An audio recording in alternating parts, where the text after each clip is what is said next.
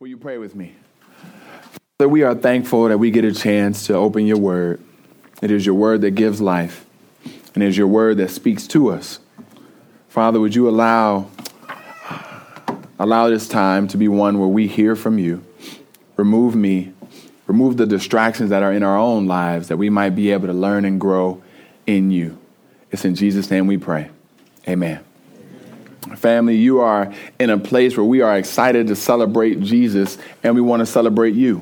So there's a couple of housekeeping rules. Rule number one, if you want to ask a question, you can actually do so in church. You can do so in this time. When I'm talking, if you have a question, feel free to raise your hand, and I'll call on you. But the goal is not simply that you would be able to get something. If it's like a really nuanced thing that you want to know, please come up to me afterwards, and I would love to engage with you on that. But if you think it's something that would edify the whole congregation here, feel free to, because we want you leaving understanding, and we want you leaving with clarity of what God's word says. But second, I don't always know the answer. So I may say, man, that's a great question. I'll get back to you. But we're excited to see people grow in Christ. I was at the barbershop about a year and a half ago, and I'm at the barbershop, and this young brother comes in, and he's selling CDs. And he's like, hey, I got the hookup, what you need. I got the rap, what did you want? I got R&B. And he says to me, you look like an R&B guy. I'm like, all right, what you got? He's like, well, I got some of those slow jams. I got a album that I made, a greatest hits album. And I know you're going to like this because it's old school, it's R&B. So I'm like, all right, what you got? He's like, I got that old school Usher. And I'm like, wait a minute now. I knew Usher's first video, first song. So you calling me old? Like, what you saying now, So it was cool, though, because one of the things I've always loved about a greatest hits album is that there's no surprises, but you still get blessed by it. You know every song, but it still encourages you. Today, we've been going for the past few months through the book of Thessalonians. And today is actually the last chapter, the last section of this first book of Thessalonians. So what I'm going to be doing today is recapping the whole book. But I'm hoping that it's going to be a greatest hits for you. I'm hoping to pull out some aspects of each chapter from what our previous amazing leaders have already preached on. So some of this should come to you as a reminder, not as new information. And if it's your first time with us, we pray that you'll know that we go deeply into the word. And I can't go deeply into every chapter, but I pray that it'll still encourage you and bless you. So if I was given a song title to chapter 1, it probably would be called He Chose You, You Chose Joy. He chose you, you chose joy. And I wish I could sing up here, because if I could, it would be over for y'all. I would sing this thing, but that's the title. All right. So if you would, in your pews, you have Bibles, but also up here is going to be the scriptures. We're going to look in chapter 1, and we're going to start at verse 4. And it says, for we know, brothers, Thessalonians, 1 Thessalonians is near the back of the Bible. And if you see somebody flipping through the pages, bless them, help them find it. It's also going to be up here on the screen. For we know, brothers, loved by God, that he has chosen you, because our gospel came to you not only in word, but also in power and in the Holy Spirit and with full conviction. You know what kind of men we proved to be among you for your sake. And you became imitators of us and of the Lord, for you received the word in much affliction with the joy of the Holy Spirit, so that you became an example to all the believers in Macedonia and Achaia. Through God's grace and through his mercy, he's chosen these people in the area of Thessalonica. With the power of the Holy Spirit, their hearts become convicted, so much so that they become imitators in the midst of affliction. Now, I'm just going to be honest. I'm quick and easy and ready to imitate things that are easy. I'll imitate something that doesn't seem to have many consequences. I'll imitate something that doesn't have much pain. But if you start talking about me imitating something that hurts, we got another discussion. We got another thing to talk about. I remember once, and I'm sharing this because I want our young people in the room to know that, like, pastors aren't perfect and we're not real, and we struggled with some of the things y'all struggled with. When I was young, one of my homies stole some candy and a bag of chips, and I thought, dang, that was smooth. He got his grub on. I'm hungry. He got Cheetos all around his mouth. I don't have any. So you know what? Let me go do the same thing. So I went, imitated him, stole some Cheetos. That man in the back with the red shirt, he got a strong arm. If you would have had him in the store and I would have known the potential consequence that I would get if I stole something, I wouldn't have imitated that behavior. Because I would have known, wait a minute, there's an outcome that's unhealthy. These people in Thessalonica are saying, we gonna love Jesus. And as they begin loving Jesus, following Jesus, they started receiving some affliction. There's some persecution happening. And they say in the midst of that, we will be joyous. Look at what it says in verse 6. And we became imitators of the Lord, for you received the word in much affliction with the joy of the Holy Spirit. How do you have joy in the midst of affliction? It happens when you see a goal, when you see an end point, when you see something that's bigger than your current circumstance. See, they knew that there was an eternal joy that they would have in Christ. And that allowed them to have joy in the midst of much challenge and much persecution.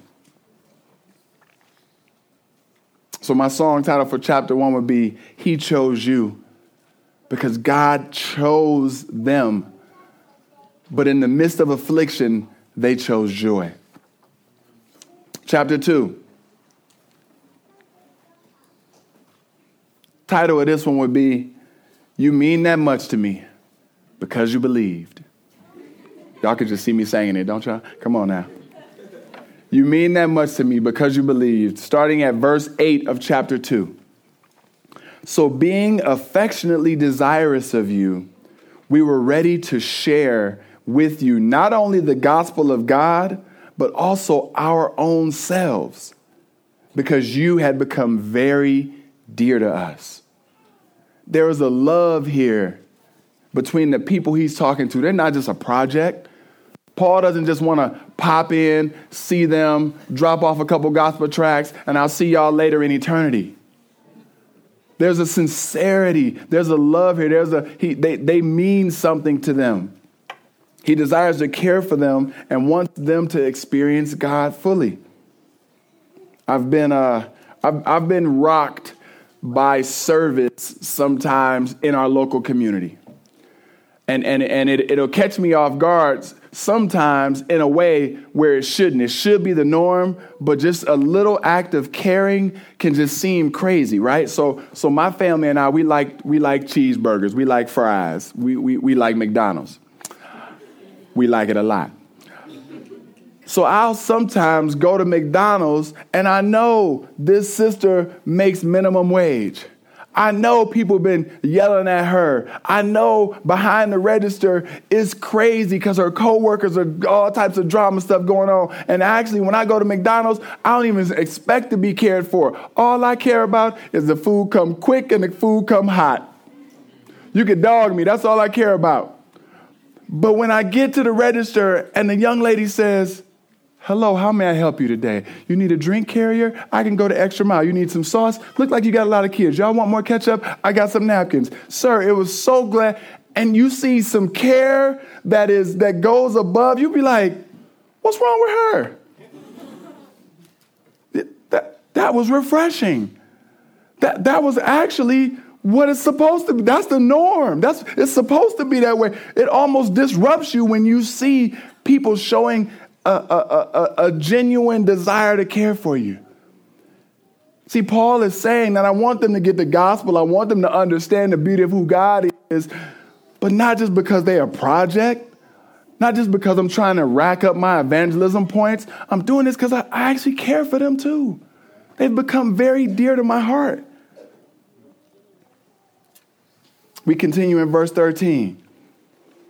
And we also thank God constantly for this, that when you received the word of God, which you heard from us, you accepted it, not as the word of men, but as it really is, the word of God, which is at work in you believers. It is still mind-blowing. And sometimes our current printing press leads us to forget that we actually believe that God has given us this book. We believe that there's something holy about this book. We actually believe that through these pages, we are receiving God's heart. Very different from a lot of other faiths who put primary position on what did he say. We know what he said. I'm not taking away from the power of the Holy Spirit. We know what he said. He's given it to us in his scriptures. That's why we at Mac Church try to go through books of the Bible. We try to go through chapter by chapter, verse by verse, because we believe the whole Bible will speak to all of man. Some years we need to hear about greed. Some years we need to hear about evangelism. Some years we need to hear about the end times. Some years we need to hear about sacrifice. Some years we need to hear, and you see, as you preach the Bible, it hits all of us where we need to be hit at certain times. But this is the word of God, and they believed it as such.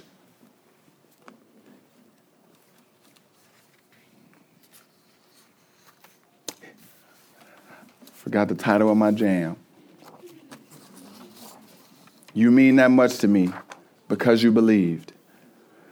So chapter 3. And I'm asking for some grace here. I'm asking for some grace. If a brother named The Weeknd could make a song called I Can't Feel My Face and everybody love it, y'all can give me some grace on some chapter titles. Amen? Come on now. Come on. Chapter 3. Hearing from you can get me through. Hearing from you can get me through. Yeah, that's what I'm saying. Come on now. Verse 2. And we sent Timothy, our brother and God's co-worker in the gospel of Christ, to establish and exhort you in the faith, that no one be moved by these afflictions. For you yourselves know that we are destined for this. I like to keep my young people engaged. Jalen, can you come up here right quick? Stephen, can you come up here right quick? CJ, can you come up here right quick? And I know, Jalen, you in high school, but you think you 35, but you still, come on up here real quick. Come on, CJ, come on, yep.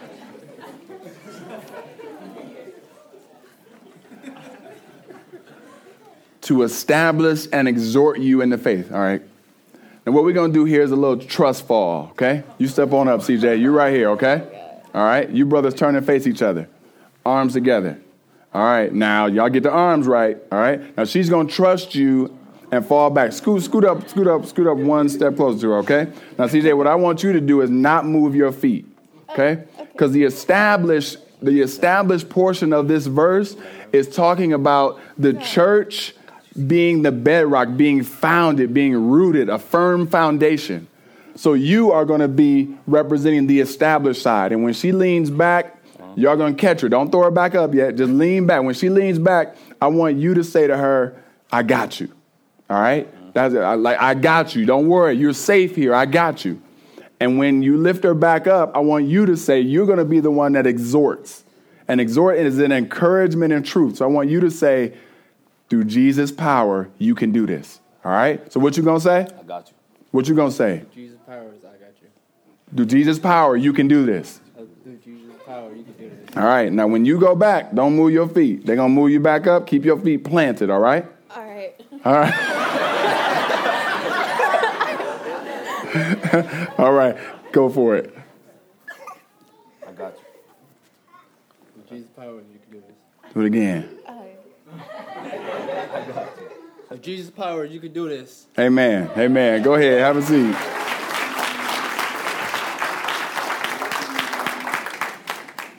Do you see that we need to have that anchor first? You got to have a brother like Stephen that recognizes the establishment, that we're established on something bigger than us. We're established on Christ Jesus. But then you have to be able to exhort properly. You don't exhort a person to themselves. Oh, you can do it in your own strength, girl. You just keep pushing. No. We exhort, and Pastor E said clearly that exhorting is telling a person an encouraging word that's rooted in truth. Now, what happens if the person who's exhorting chooses not to exhort? You can say it. If that person who's supposed to be holding them doesn't do their part, you fall.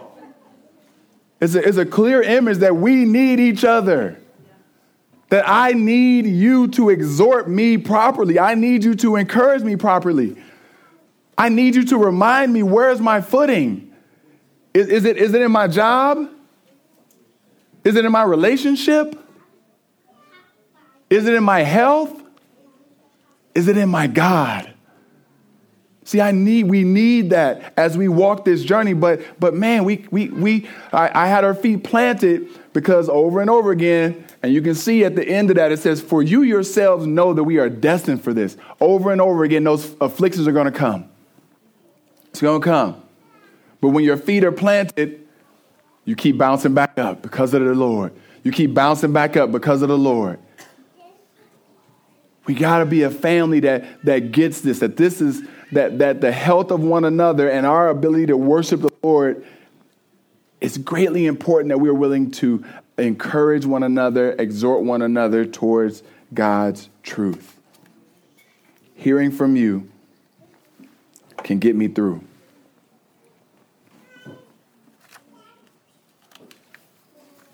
So my next chapter 4, is blood bought and God taught. See, this would be my hip hop jam. Blood bought, what? God taught, what? Blood. Oh, okay. Sorry. I was rolling. Okay. Verse 3. For this is the will of God, your sanctification, that you abstain from sexual immorality, that each one of you know how to control his own body in holiness and honor, not in the passion of lust like the Gentiles who do not know God. These people are people that 3 weeks or a month ahead, they were living out of their own desires. And then God grabs their heart. And now Paul is saying, look, there's some behaviors that you cannot do anymore because you love Jesus. But we all know that old habits die hard. So Jesus is saying, Paul is saying, you've been bought with the blood of Christ. So now you are sanctified immediately. You are made new. God looks through the lens of Christ and sees you. So he sees you as a sanctified new creation. But yet and still we don't get to experience the fullness of you being sanctified until we get to heaven. Until we experience full eternity with Christ.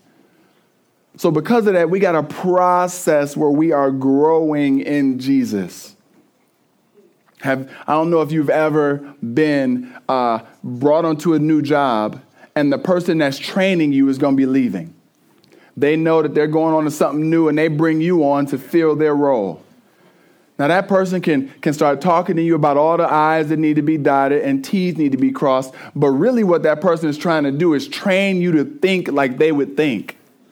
They want you to have the mindset that they would have if you were in their role and they were gone. That's kind of how this whole, remember the What Would Jesus Do bracelets? Them bracelets that was everywhere look like these. What would Jesus do? Thank you. Amen. Somebody in the house, even if it was only my wife. Praise the Lord. That whole thing was to try to create a mindset for us to say, now, how would I think like Christ? It wasn't supposed to be a whole list with number 7,212. What do you do when a woman needs to cross the street? Do you help her? Yes. No, it's actually a mindset. Think like Christ. So Paul uses a situation that was familiar to people then, a great struggle, and is a great struggle now, one of intimacy. And he says, wait a minute. There's a way in which this is supposed to happen, and there's an immoral way that you can act out on this. It can be extremely destructive to your body and to the church, or it can be a blessing in the right context. We have to have control, and because we've been sanctified, we have the power to be able to withstand this temptation.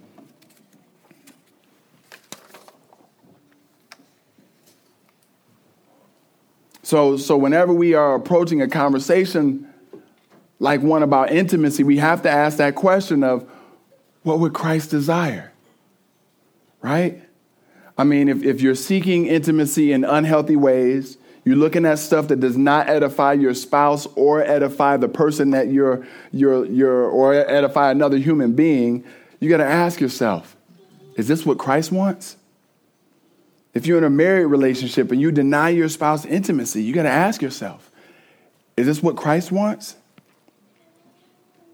If we are not first saying in every regard of our life, even in areas where we physically have more urges than others, we still must say, is this what Christ wants? So then in verse 9, we see in chapter 4, now concerning brotherly love, you have no need for anyone to write you, for you yourselves have been taught by God to love one another. For that indeed is what you are doing to all the brothers throughout Macedonia. We urge you, brothers, to do this more and more. At the root, they are seeing God's love for them come through directly. Every now and then something happens where you need another brother to show you something, but God teaches them directly how to love. He's teaching them directly how to love. And God is getting the glory for that. That is actually a term that we only see ascribed here. As Pastor E said, that God taught thing is just like a new kind of idea, that he would come directly and show these people how to love. And I've seen that same thing happen within this room where the love that people show one another transcends a lot of stuff that it shouldn't. I'm just going to be honest. I've had folks from our neighborhood, folks outside our neighborhood come in and they'll be like, Pastor Leon, yeah, that your preaching style was a little different. I'm in the heart of Detroit. I expected the makeup of the congregation to be a little different. But you know what? I felt loved when I was here. I felt encouraged when I was here. Something felt different when I was here. And I'm like, praise the Lord. But I don't take responsibility for that. Pastor E doesn't take responsibility for that. The elders, that is something that God has done in the heart of his people. So this jam would be called Blood Bought, God Taught. Chapter 4, verses 13 through chapter 5, verse 11. A change is going to come. A change is going to come. We're looking at verse 14. It says, for since we believe that Jesus died and rose again, even so, through Jesus, God will bring with him those who have fallen asleep. So you got new life in Christ, and new life in Christ changes everything. The game is switched up now. Now, when you become a believer, everything changes. So now these people are saying, wait a minute, I get a chance to experience eternity, and I'm excited about that. But this is so good. Do other people that I care about and love dearly get to experience it? Like, what about the folks who died before me? Do they get to experience it? And that's a natural question, right? I mean, when you get something great, you want to share it with others. I hope that if all of a sudden, and I use this often, but my wife knows I like cars. I hope that if they're giving away free cars at Chrysler and you get 3 of them, you're going to call somebody and share the news. If the benefits are amazing, I hope you don't keep them to yourself. The point is here that these people are saying, man, I believe that heaven is that good. So what does it look like then for my people who I love that have gone before me? A very real and a very good question. And Paul responds in verse 9. He says, for God has not destined us for wrath, but to obtain salvation through Jesus Christ, who died for us, that whether we are awake or asleep, we might live with him. See, so he responds that nobody misses out on the benefits. If you love Christ, whether you are alive today or whether you die in 100 years or whether you have died 100 years ago, if you love Christ, you will be able to experience the beauty that he offers. But they had the question that we all would have. Well, if you coming back to change if Jesus is coming back to change everything, when is it going to happen? And that's where we get verse 12. We ask you, brothers, to respect wait a minute. No, it is verse. Actually, it's 11. I don't think I put it up here for you guys. But he basically responds by saying, you will not know the day or time that Jesus will return. Be rest assured he's going to return, but he's coming like a thief in the night. And the point is, be ready. He's coming. You can bank on that. Be ready. Live like he's coming tonight, because you don't know when he's going to come. A change is going to come, but you don't know when. That's a remix. Chapter 5. Being loved by you makes peace. Being loved by you makes peace. Verse 12. We ask you, brothers, to respect those who labor among you and are over you in the Lord and admonish you, and to esteem them very highly in love because of their work. Be at peace among yourselves. And we urge you, brothers, admonish the idle, encourage the faint-hearted, help the weak, be patient with them all. See that no one repays anyone evil for evil, but always seek to do good to one another and to everyone. I love at Mac Ave that we have a sincere heart for those who don't know Jesus. I love that we are meeting because we want to worship God and we want to see God transform our hearts, but also care for those that are hurting, that don't know Christ. But some of us at times can celebrate the lost even more than we are willing to celebrate our Christian brothers and sisters that are in the family, and even more than our leaders. I remember when I was young, I'm not going to say I was out there, but I was into dating. And I was in high school, and, it's like you trying to just check out, get to know somebody, nice little young lady, hey, how you doing? Da, da, da. So we start to know each other. And, I end up going by her house. And you see in her house, she's talking to her mama like her mama's a 4-year-old. I mean, disrespectful, unkind. Now, I don't have like that gospel lens where I'm like, oh, she's not going to love Jesus. All I knew was talk to your mama like that. How are you going to treat me? If you don't even submit to leadership in your home and they didn't know you your whole life and I've known you 2 months, how will you treat me? Family, I want to say like honoring one another, that same kind of mindset extends within our church family. When a person comes into these church doors, do they see us celebrating leadership at different levels? Do they see us loving one another? Do they see us honoring the pastors? Or do they see some unhealth in that? I hope not.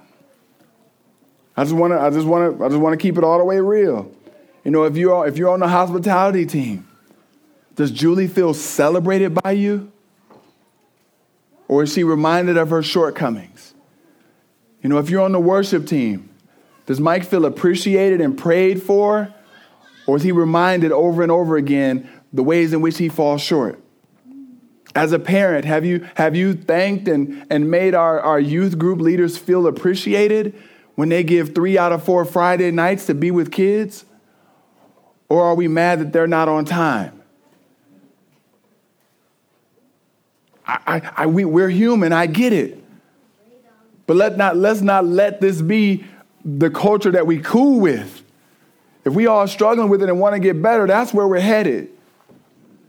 But let us make sure that people feel valued. And the beauty of these scriptures is that, yes, we're supposed to respect and celebrate leadership. Yes, the pastors are supposed to feel cared for, and we do feel very cared for. But we're supposed to not only let it be a pastoral thing, it's supposed to be a one another. So I'm supposed to list that for every person in here. I'm supposed to say, Jake, how you feeling? You feeling encouraged? Natasha, how you feeling? You feeling admonished? Joanne, how you do? We should be able to say this in a loving, kind, still got to exhort. So sometimes there's still got to be some truth in there that you might not want to hear. But we still got to be loving each other in this way. And that will show non-believers the love that we have. Amen? Amen.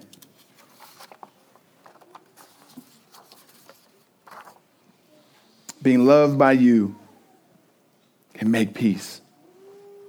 Those different elements that he mentions all contribute towards peace. Respecting those who labor, helping the weak, being patient with us all. Got to be the posture. I think Pastor said godly leadership plus respect, esteem, and love equals peace. Lastly, we come to the last 5 verses of the book of Thessalonians, 1 Thessalonians. And I titled this one, Won't He Do It? Verse 23, now may the God of peace himself sanctify you completely, and may your whole spirit and soul and body be kept blameless at the coming of our Lord Jesus. He who calls you is faithful. He will surely do it. Brothers, pray for us. Greet all the brothers with a holy kiss. I put you under oath before the Lord to have this letter read to all the brothers. The grace of our Lord Jesus Christ be with you. It's not simply a closing to a letter, but this is a prayer. First, Paul prays on their behalf. He prays for sanctification. He says the whole spirit, soul, and body. And what he's basically saying is can you think of an aspect of you that doesn't cover? Is there an aspect of you that the body, the soul, the spirit doesn't cover? He's saying your whole being, I'm praying, would be sanctified. But then he's also saying that God is the one who has to keep us blameless until Christ's return. It's a prayer that preserves the church. So are you going to be kept blameless because you are strong? No, not because you're strong. Are you going to be kept blameless because you're brilliant? No, it's not because you're brilliant. Are you going to be kept blameless because you're steadfast and you got the strength to do it? No, it's not because of your own strength. We will be kept blameless because he is faithful. He is faithful to do it. So that phrase there, he will surely do it, is one that the black church has said for ages, but it's kind of set up in a question where we already know the answer. So won't he do it is like you asking, won't he help me? Won't he come through? Won't his faithfulness show up and show out? And you really ain't asking, you're really saying it. You get it's an answer in the question. You know, it's an answering a question. If my wife is in the kitchen and she grabbing some water, I'm like, babe, can you give me some water? She never says no. I'm asking the question, but I'm really saying, boo, give me some water. You already know the answer. So won't he do it is like, man, God's going to show out because of his faithfulness. Let me hear you say, won't he do it? Won't he do it? Let me hear you say, won't he do it?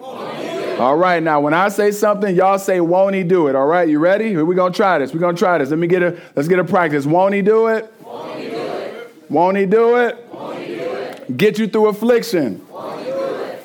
Give you strength and power to flee from sexual immorality. Won't he do it? Choose you and convict your heart by the power of the Holy Spirit. Won't he do it? Make you an imitator of righteousness. Won't he do it? Give you joy in the midst of affliction. Teach you how to love. Return again and bring people into his eternal peace. Sanctify you. And lastly, make peace as we love one another and love leadership. Family. The book begins in chapter 1, rooted in grace and peace. And it ends in chapter 5, rooted in grace and peace. It ends the way that it begins, trusting in our God, who knows that our journey of sanctification is one where we're going to have to receive grace when we mess up and extend grace. But as we do that, he's trying to provide an environment of peace for us all. Won't he do it? Let's pray together. Lord, we love you. And you are in control. We believe that you are faithful to bring these things to pass. We know, Lord, that we are in need. And somebody in this room may need to experience your faithfulness. Would you allow them to give over their control? Give it over to you. That is the reason why you died, so that you might lead them and that they may experience the beauty of submitting to a beautiful and holy God. God, we trust and believe that you've sanctified us. And we ask for your grace and peace to be with us as you continue to sanctify us. It's in Jesus' holy name we pray. Amen.